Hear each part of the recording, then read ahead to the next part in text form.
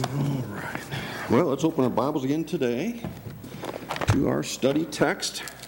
I'm sure everybody knows right where we're going, to the Gospel of Mark, Gospel according to Mark, chapter number 11. Excuse me.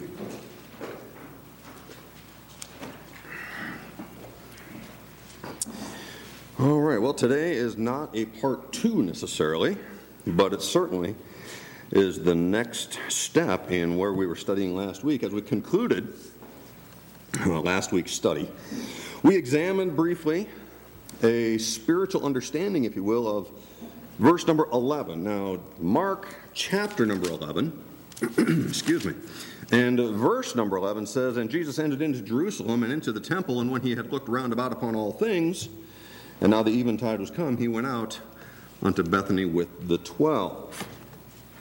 It serves as a reminder to us of a couple of things. First, we are, as Jesus has stated, the temple of God in which the Spirit of God dwells, if in fact we have accepted Christ as our personal Savior. And because we are not our own, but we were in fact bought with the price of Christ's blood, willingly and freely shed for us, that same Jesus has every right to enter and to look upon all things in our heart and in our life. Now, we sometimes, as we mentioned last week, try to lock away certain areas that we might be ashamed of or that we don't think really matters. Well, does it really matter if I just said a little white lie to some telemarketer on the phone? Well, it matters to your integrity. But the truth is, every part of us, every part of our life and person does matter to Jesus. And it does matter as it relates to our ability to be holy as God is holy. It is a foolish notion to think that we can hide anything from the one who designed and created every part of our body, soul, and spirit. So the sooner that we, and I say we corporately, I don't have any compunction to call out anyone except maybe I'll put my name in there, but the sooner that we stop putting so much effort into trying to keep things from God, the sooner we'll find that that effort can be put to greater use as we do the work in which God has called us to serve. Now, we are also reminded last week how seriously God views his temple. That's you and me. As we heard from Paul's letter to the Corinthians, that if any man defile the temple of God, him shall God destroy. For the temple of God is holy, which temple ye are. Now, our study today shows us, and it kind of expands really on that thought of the supremacy and the authority of Christ, not only over his temple, his house of worship, but over all of his creation. So follow along with me in your Bibles. I'm sure that you're there at Mark chapter 11, as I'll read today's study text beginning again in verse number 11 for a reminder. And let's see, verse number 11 once again says, "And Jesus entered into Jerusalem and into the temple, and when he had looked round about upon all things, and now the eventide was come, he went out unto Bethany with the 12. And on the morrow, when they were come from Bethany, he was hungry. And seeing a fig tree afar off, having leaves, he came, if haply he might find anything thereon. And when he came to it, he found nothing but leaves, for the time of figs was not yet. And Jesus answered and said unto it, No man eat fruit of thee hereafter forever. And the disciples heard it. And they come to Jerusalem, and Jesus went into the temple and began to cast out them that sold and bought in the temple, and overthrew the tables of the money changers and the seats of them that sold doves, and would not suffer that any man should carry any vessel through the temple. And he taught, saying unto them, Is it not written, My house shall be called of all nations the house of prayer? But ye have made it a den of thieves. And the scribes and the chief priests heard it and sought how they might destroy him, for they feared him, because all the people was astonished at his doctrine. And when the even was come, in verse 19, he went out of the city. So, from our examination and study today, just a couple of main points that we want to look at. First, the evaluation and the effect. The evaluation and the effect. For those that are taking notes, if you wanted the title for today's message, I have titled it, Ready or Not. Ready or Not. Let's pray. Father in heaven, again, as we come before you, Lord, we come humbly acknowledging that, Father, you have given everything for us. You have given everything for these sinners, whom you have, by your grace, saved and elevated to eternal life with you. Oh God, forgive us where we fall short. Open our hearts and our understanding today, Lord. Help us to see in the mirror of your word those things that apply to us, and may your Spirit have full control today. Lord God, may we hear what you have for each one of us to hear from your word today. God, give us the courage to accept it as you see fit. And God, we ask it now in Jesus' precious name. Amen. So the evaluation. Clearly, we see from these first few verses of our text today, and of course remembering last week as we reviewed it for just a moment, Jesus came to these places. He came into Jerusalem, he came into the temple, and he saw things. He looked around upon all things. He saw things. First the temple, and then also in our first few verses, he saw as he was coming a fig tree afar off, having leaves. Now we'll get to these in just a moment.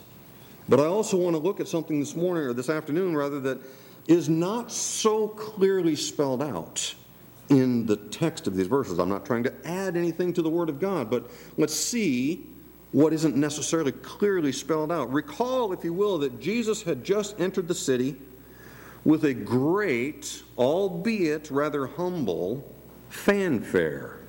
You recall from last week, it was such a procession because Jesus was sitting upon the colt and all the people were strawing clothes and tree branches in the way, and they were shouting Hosanna. And it was a great procession as he came into the city.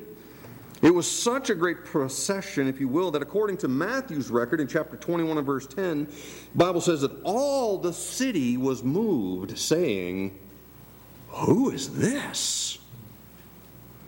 Now those who were familiar with Zechariah's prophecy that we looked at last week, of the entering into the holy city on a colt, this king that was going to enter on a colt should have immediately thought that if this was the king that they were expecting, if the king was coming, then they might want to make sure that things in the city and things in the temple were set in order suitable for a king,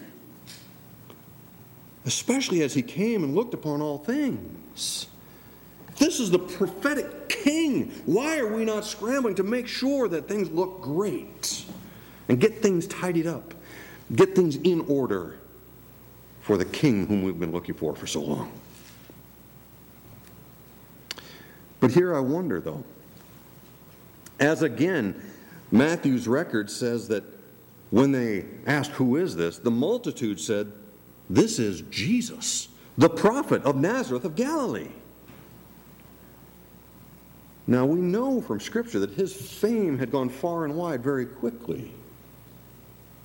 So here I have to wonder whether their response to the question of who is this caused and led to maybe a sort of dismissal of Jesus as this expected king. Oh, that's Jesus? At least by those with positions of authority and leadership. Oh, that's that Jesus. We don't like him because he opposes what we're doing. Certainly, the religious leadership. You know who the religious leadership was? That's the Pharisees. the Sadducees, the scribes. Certainly they did not want to acknowledge or ascribe any authority to this man Jesus, as that would have completely countermanded their own sense of authority and command that they tried to exercise over the people. Remember how the Pharisees kind of lorded over the people. And they expected things of the people that they themselves were not willing to do. The Bible says that they wouldn't lift a finger to do the things that they expected.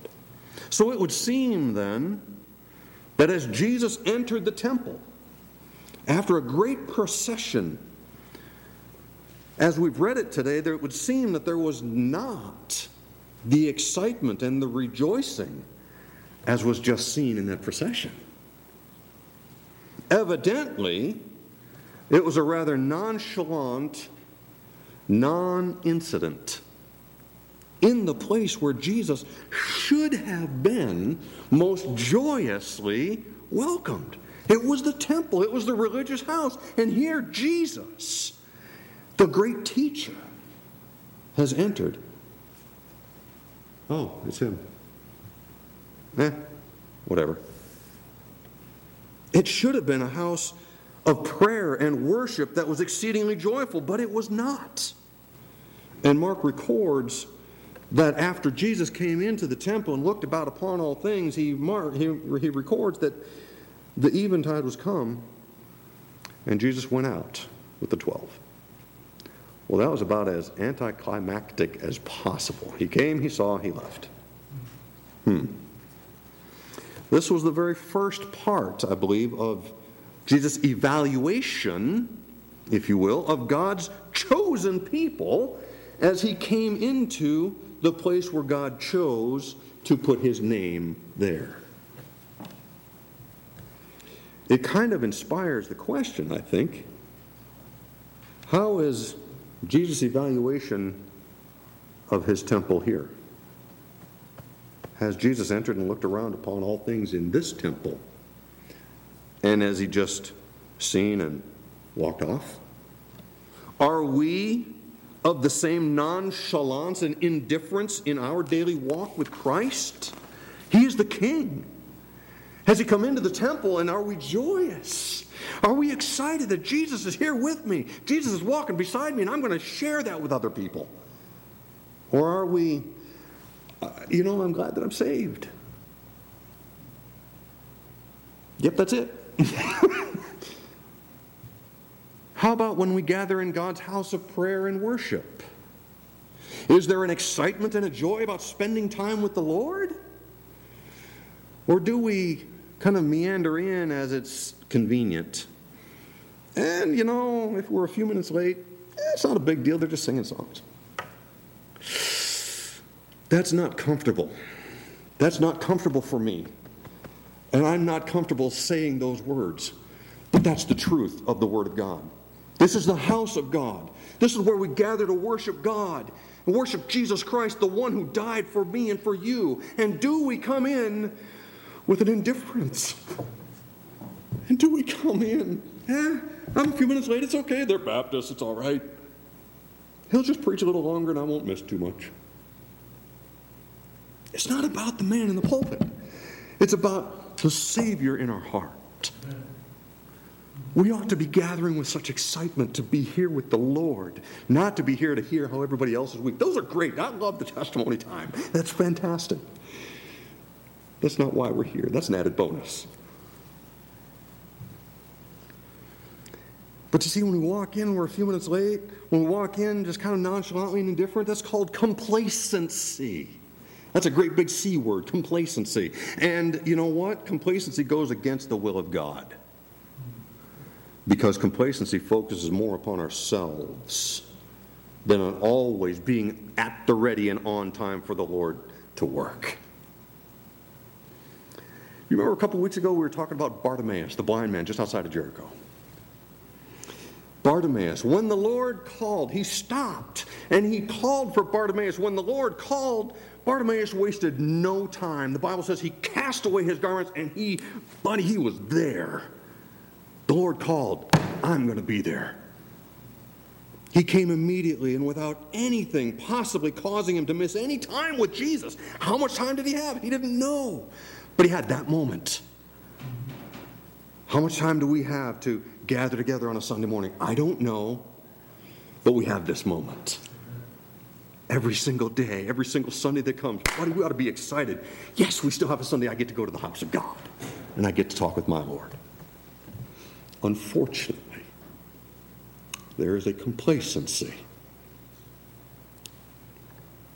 The sad truth is, that's why there's empty pews. Not just here. That's why there's empty pews in fundamental, Bible-believing, gospel-preaching churches all around this land and all around the world. Because of the complacency. Bartimaeus wasted no time. He wanted to make sure that he had his time with the Lord. Friends, we ought to be so diligent, ought we not? Amen. Secondly, let's get back to our text. Secondly, in verses 12 and 13, look at what the Bible says. It says, on the morrow, when they were come from Bethany, Jesus was hungry. And seeing a fig tree afar off having leaves, he came, if haply he might find anything thereon. And when he came to it, he found nothing but leaves, for the time of figs was not yet. Now, I'm sure that you've heard about fig trees. You've heard messages about fig trees and how a fig tree grows and how the fruit of a fig tree grows. I'm sure that you've heard it at least once or twice. But it's too important a lesson for us to skip over. So while you may have heard it, we're going to talk about it just a little bit here again today because there's an application that we need to understand. Now, while some variants of fig trees follow what we might consider a traditionally thought process of first comes the leaf, then comes the flower, then comes the fruit, kind of like an apple tree, right? First comes the leaf, then comes the flower, then comes the fruit. Well, fig trees, some of them, I suppose, might follow that thought process, that growth process. But by and large, fig trees are different. Most species or most variants of fig trees will begin to grow the fruit at the very same time that the leaf starts to grow.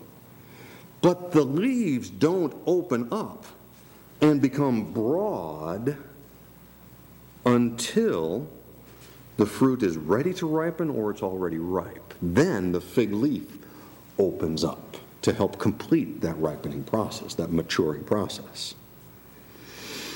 So, Jesus, in our text, seeing the fig tree in full leaf, was absolutely right to expect that there ought to be a whole bunch of fig fruit on that tree. And it should be ready for harvest. And yet, when he got there, there was nothing of substance behind the leaves. It was perhaps, maybe it was a young fig tree, maybe it was an immature fig tree, maybe, there's some trees that don't fruit the first couple of years, so maybe that was the case. But here's the truth of it. I don't believe that Jesus would have been misled by the appearances of immaturity. Everything in Scripture is profitable for doctrine, for reproof, for correction, for instruction in righteousness. So I have to appreciate this account as teaching how the Christian life should be. He uses a fig tree as a metaphor for the Christian life. Just as the fruit begins to grow at the same time the leaf begins to grow and mature, when one accepts Christ, the primary commission that we find in the Word of God is to go and tell others of Jesus' death, burial, and resurrection. Go and tell others how you have been saved. Go and tell others of the goodness of God to give you a Savior in that person of Jesus Christ. You don't have to wait until you go to college. You don't have to go get a Bible degree. You don't have to wait until you're fully mature in your Christianity to start telling others.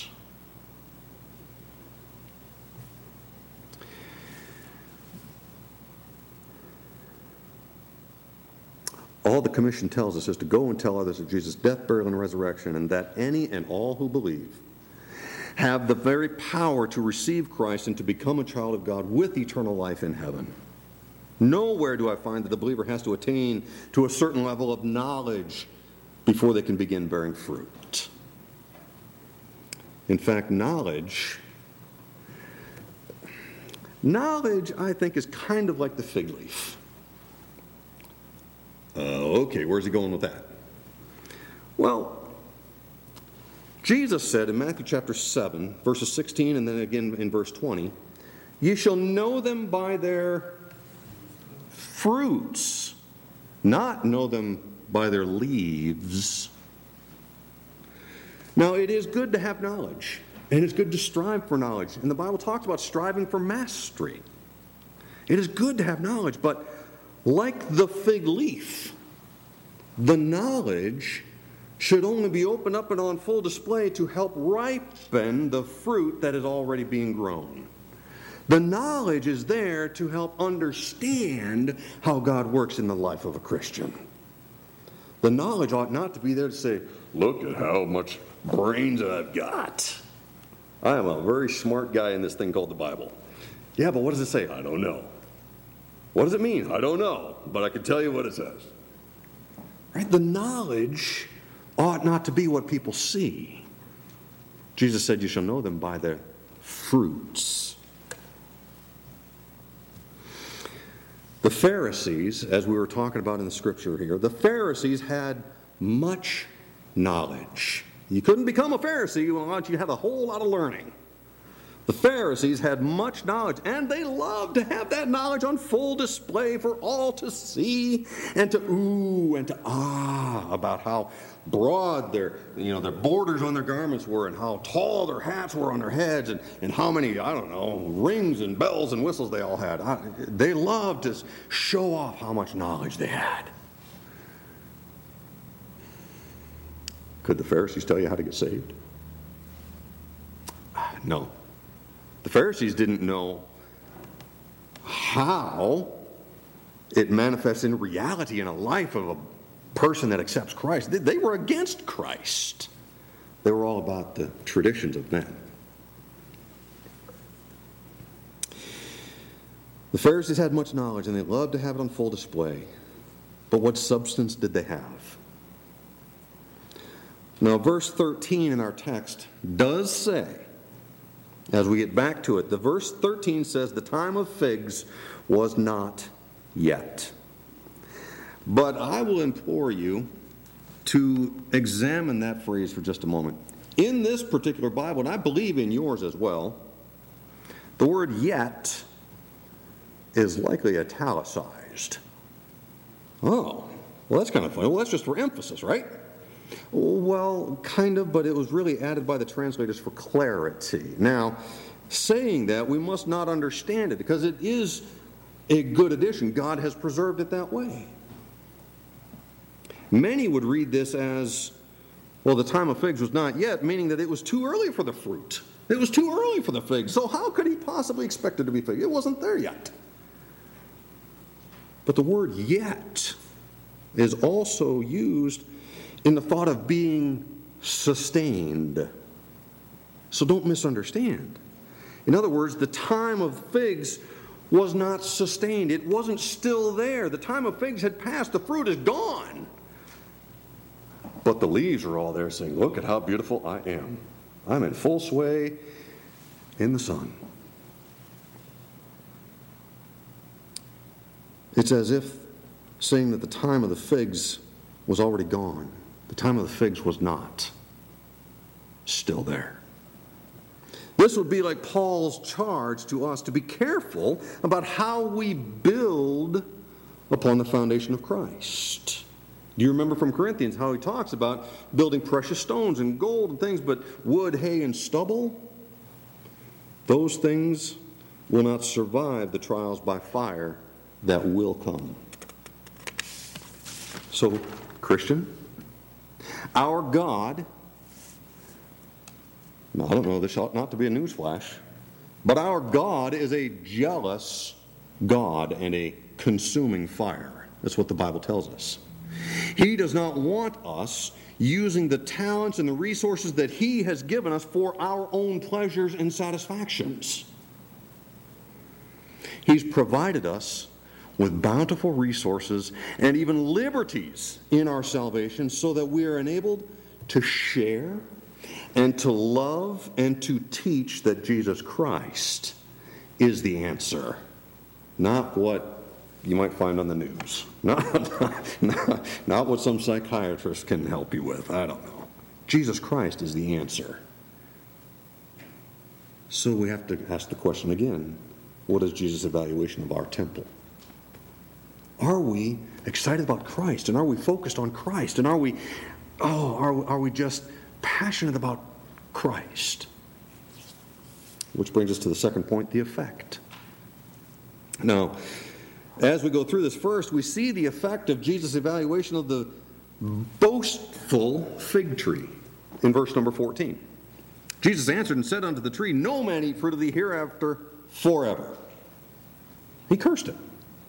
And the disciples heard it in verse 14. Now one might be tempted to think that this was an awful harsh condemnation of this poor tree.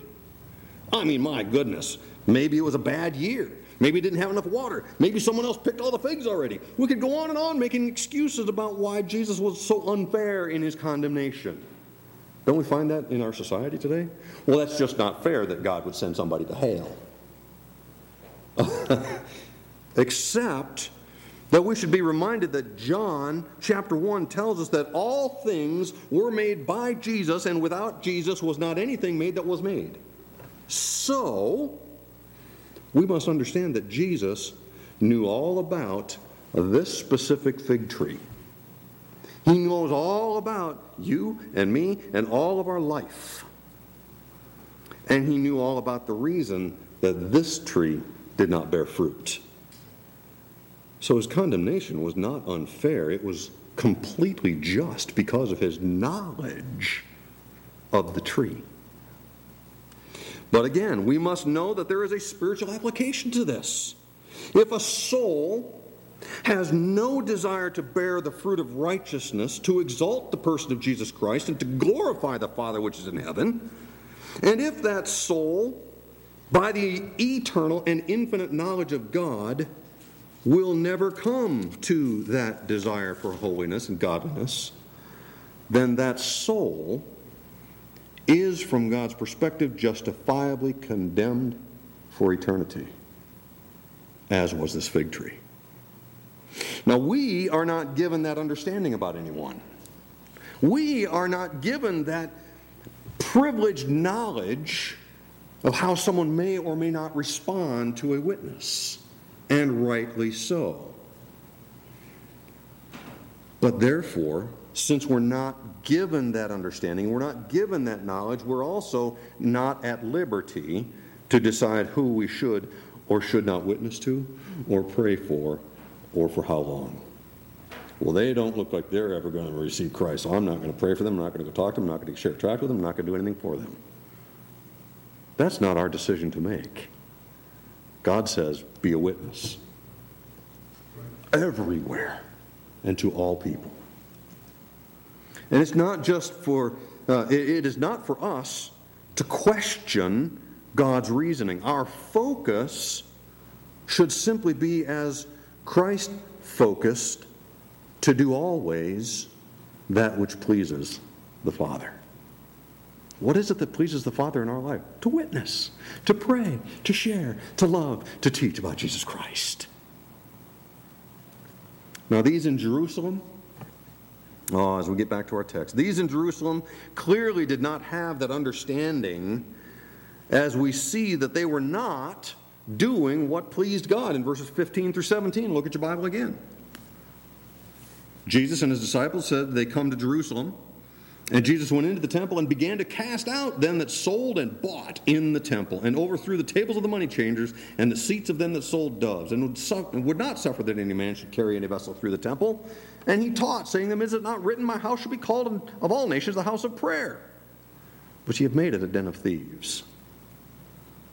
Now I suppose that maybe those that were in the temple doing these things, maybe they had convinced themselves that they were doing a good thing based on the Levitical law and the allowances of the Levitical law for those that did not have flocks and herds to bring their sacrifice from. They would oftentimes go, and there would be those that are offering to sell them a dove, or sell them the turtle, or whatever it might be that they had to sacrifice. See, I believe that they convinced themselves that they were doing a good thing for providing the sacrifices required. But the problem was, as these were offering to sell the things needed, they were doing so unrighteously by charging more than the necessary amount so that they could turn a profit. Oh, I'm going to get rich off of this. You watch this.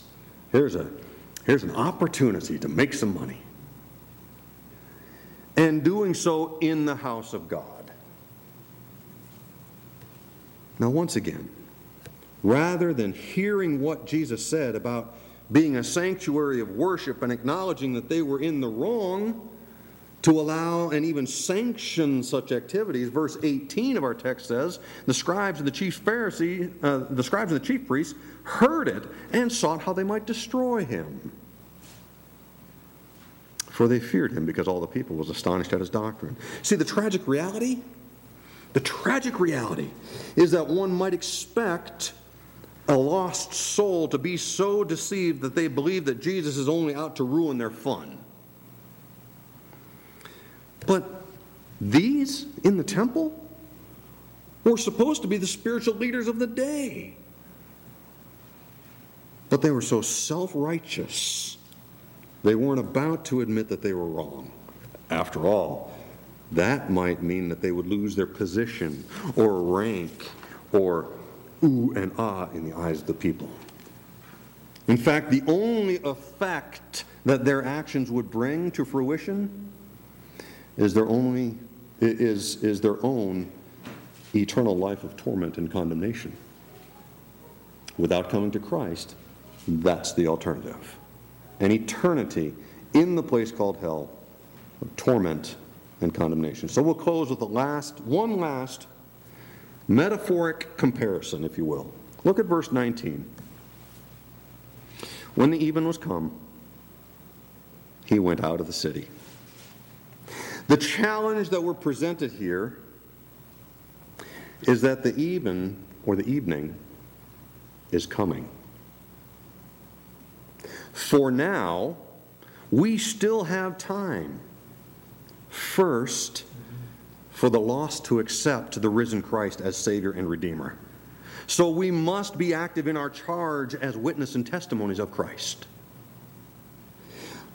Second, for us as Christians, the challenge is to use the mirror of the Word of God to see whether our evaluation from God's perspective, as God has outlined, will our evaluation bring a better effect than the example that God has preserved here in the text for us? If there is a sore spot, if we look into the Word of God and we really try to understand it, we pray, if we pray the prayer, search me, O God, and see if there be. And we look in the Word of God and all of a sudden something hurts. If there's a sore spot, Jesus is the great healer. Jesus is the great physician that will mend and heal as he has the prescription readily available. We just need to read the label. You know how you go to the doctor, you get a prescription, and there's instructions written on the label? Make sure you only take this once a day, or take it twice a day, or take it with food, or don't take it with food, or don't take it with milk, or whatever the instructions might be. There's instructions on the label. Guess what? We have the instructions.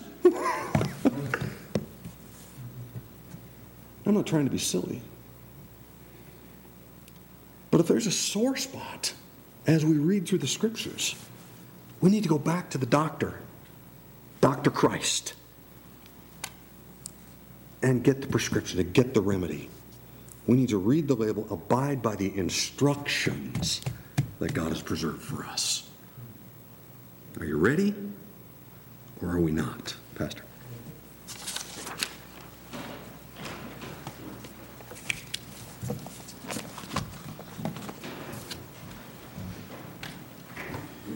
Well, we know we buy a brand new car.